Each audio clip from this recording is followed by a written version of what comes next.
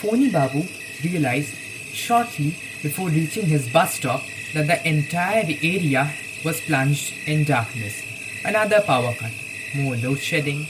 By the time he had left his office this evening, having worked overtime, it was already 8:15. It had taken him about 35 minutes to get to this area from Dalhousie Square. There was no way of telling how long the power cut had started, but he knew it normally took about 4 hours for the supply to be restored. Phony Babu got off the bus and made his way to the lane where he lived. Not a glimmer of light anywhere. Ironically, things appear to have improved lately. Why? Wasn't it only yesterday that he had told his servant Nabeen not to buy any more candles? That meant there were no candles in the house. It was sometimes possible to move about in his room on the second floor, aided by the street light. But even the street lights were out today. Phony Babu did not smoke, and so did not bother to keep a matchbox in his pocket. Had been toying with the idea of buying a torch for some time, but had not got around to do such a thing. A 3-minute walk down the lane took him to the house where he lived, number 17 by 2. Carefully stepping over the 3 pups that lay near the front door, Phony Babu went through. He and Nabeen had moved into this block of apartments only a month ago. Each floor of the house had 2 flats. Phony Babu noticed while moving towards the staircase that the flicker of yellow light of a candle was falling across the veranda from the window of one of the ground floor flats, where Gan Doctor lived. The other flat was in total darkness. No one seemed to be around. It was only 2 days before the pujas. Perhaps the occupant, Ramnath Babu, had already left for Madhupur, or was it Ghatshila, to spend his holidays. "Nabeen!" yelled Phony Babu as he reached the bottom of the stairs. There was no reply. Clearly, Nabeen was not at home. He often left the home as soon as the power cut began. Phony Babu began climbing the stairs without waiting for Nabeen. It was possible to see the first few steps in the candlelight, but beyond that it was pitch dark. Not that it bothered him. He knew there were exactly 72 steps to be climbed. He had counted them one day for just such an eventuality. It was strange how easy it was to go up a flight of stairs if the lights were on. In the darkness, Phony Babu shivered as his hands fell on something soft, something very different from the wooden banister. Then he forced himself to put his hand back on the railing and realized it was only a towel left by someone. The first floor, too, was completely dark, which meant that both flats were empty. In one of them lived Bijon Babu with his wife and 2 boys. The younger one was very naughty and a remarkable chatterbox. The other flat was occupied by Mahadev Mondol, who owned a shoe shop in College Street. He might have gone to play cards with his friends, and Bijon Babu must have taken his family on a Hindi film, as he occasionally did. Phony Babu continued up the stairs. As he turned right after the 60th step, his foot suddenly knocked against what must have been a metal container. The racket it made caused him to halt in his tracks and wait until his heartbeat returned to normal. The remaining 12 steps had to be negotiated with extreme caution. Now he turned left. An empty cage hung where the stairs ended. It had once contained a bird. Phony Babu had often asked his next-door neighbor, Naresh Biswas, to have the cage removed. There seemed to be a little point in hanging the cage when the bird had already died, but Mr. Biswas had not paid the slightest attention to him. Phony Babu bent his body like a hunchback in order to avoid banging into the cage and groped his way to the door of his own flat. As his fingers fell on the door, he stopped and took the keys out of his pocket. There were 2 sets of keys. He kept one and Nabeen had the other. It was easy enough to reach for the padlock, but to Phony Babu's surprise, he discovered there was no padlock at all. This was distinctly peculiar, since he could remember quite clearly having locked the house as usual, placing the key in his pocket. Was Nabeen responsible for this? Could he have bolted the door from inside and gone to sleep? Phony Babu tried knocking on the door and then stood foolishly as it opened at his touch. Nabeen? Still no answer. Surely he was not sleeping in the dark. Phony Babu crossed the threshold and entered his living room. Nabeen must have moved the furniture around, as was his habit. Phony Babu did have to tell him off a number of times for moving his slippers from under the table where he liked to keep them and putting them elsewhere. Still puzzled, Phony Babu placed his old and worn-out umbrella on the floor, carefully balancing it against the wall. Then he took the wallet out of his pocket and began walking towards the invisible table. Pieces of broken glass crunched beneath his feet. Now all he had to do was to find the corner of the table, and then finding the drawer would not be difficult. But he could not find the table. He took another step forward. It was still impossibly dark. Perhaps if he opened the window that faced the street, it might help. This time, his hand struck against something solid. Furniture of some kind. Yes, it was wooden, but no, it was not a table. Was it a cupboard? Yes, here was the handle. A long vertical one, made of cut glass. Many old cupboards had handles like that.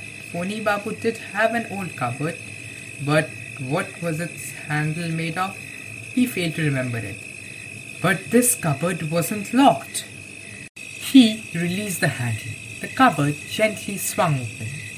It just didn't make any sense. He never left his cupboard unlocked.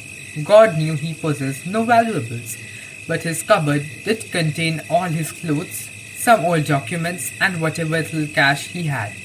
Had he forgotten to lock the cupboard this morning? But where was the table? Could it be... Yes, that must be it. Phony Babu suddenly hit upon an explanation. The day before had been a Sunday. It had rained heavily in the afternoon, and a small portion of the ceiling had started to leak.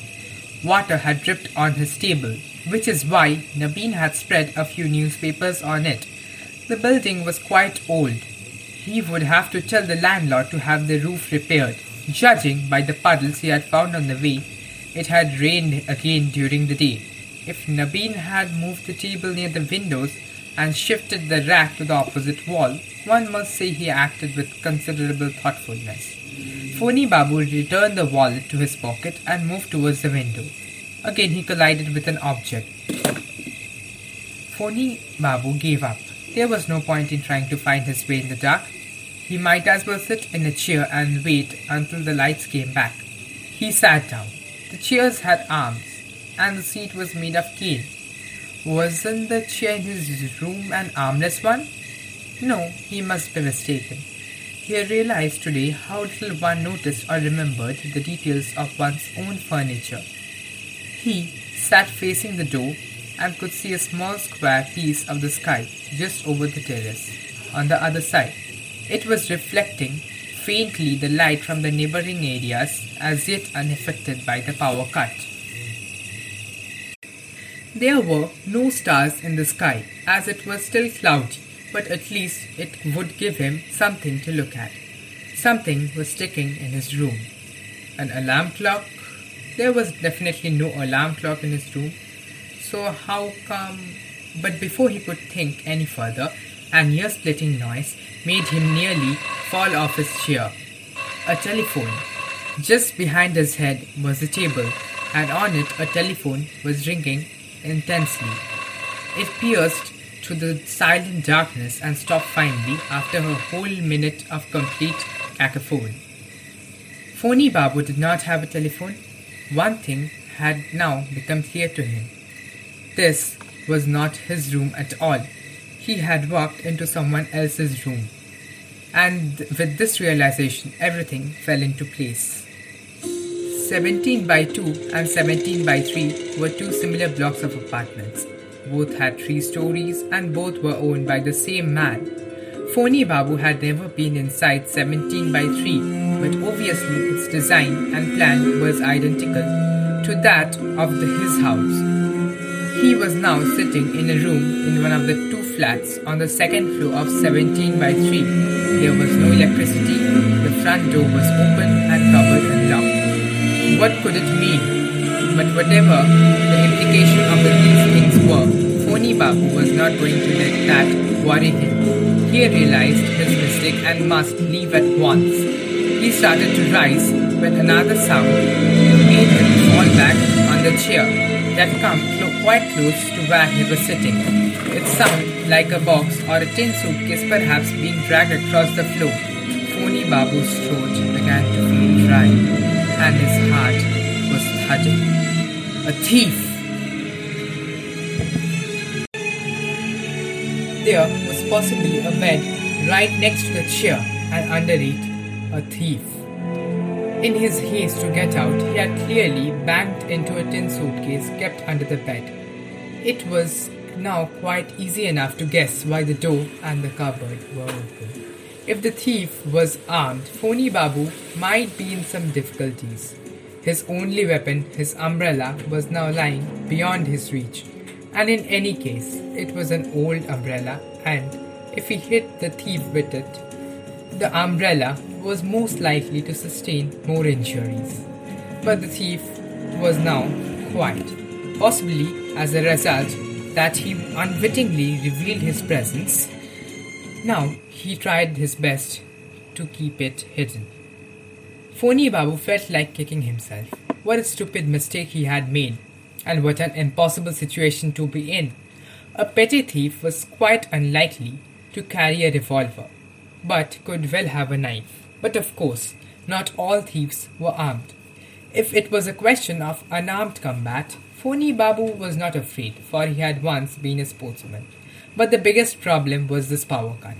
Even the strongest might feel helpless in such darkness. But what on the earth was he to do?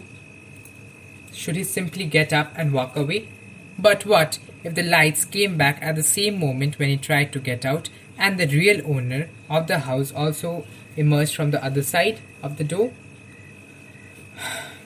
That would not seem to put Phony Babu in a very nice situation. Phony Babu's thoughts came to an abrupt halt. There were footsteps coming up the stairs. Slow, measured steps. Almost unconsciously, Phony Babu began counting. When the other man reached 49th step, Phony Babu began to feel convinced that it was indeed the owner of this flat who was coming up the stairs. And in a flash, he remembered something else. He knew the owner. Why hadn't he thought of it before? He had once shared the same taxi with him right up to Dalhousie Square.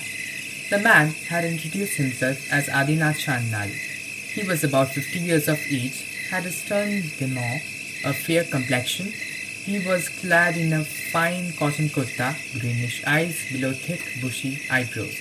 62, 63, 64. The footsteps were getting louder. There were fresh noises inside the room. Someone had stepped on the glass pieces that lay on the floor. Ouch! Perhaps a piece of broken glass had cut into the thief's foot. Serve him right. A faint patch of light, visible in the sky, was covered for an instant, and then it reappeared. The thief had turned to the right. He had no choice but to jump out of the window and go down the drain. The footsteps were now outside, on the balcony. Phony Babu rose and walked towards the door, taking great care not to step on the shards of glass. Then he picked up his umbrella and went into the living room. The footsteps just outside the front door had stopped. Then, after a few moments of silence, came an explosion. What? Why is the door? The unmistakable voice of Adinath Chandnal. He had talked quite a lot in the taxi. There were other things about him Phony Babu could now recollect. His next-door neighbor, Naresh Biswas, had once told him Adinath Chandnal had pots of money stacked away somewhere. He owned 3 houses in Calcutta. All were rented out, and he himself lived in these 2 rooms. The way he earned his living was reportedly not a straightforward one. The drawers of his house were said to contain shelves of black money. Mr. Shandal had now gone into the bedroom, breathing heavily, and walking over all the broken glass in hope to catch the thief red-handed. Phony Babu had nothing to fear now. He slipped out of the front door that was still open, and silently went down 72 steps that he had climbed only a few minutes ago. Then he made his way to number 17 by 2. As he climbed up the steps of his own house and came to the spot where the empty cage hung, lights came back.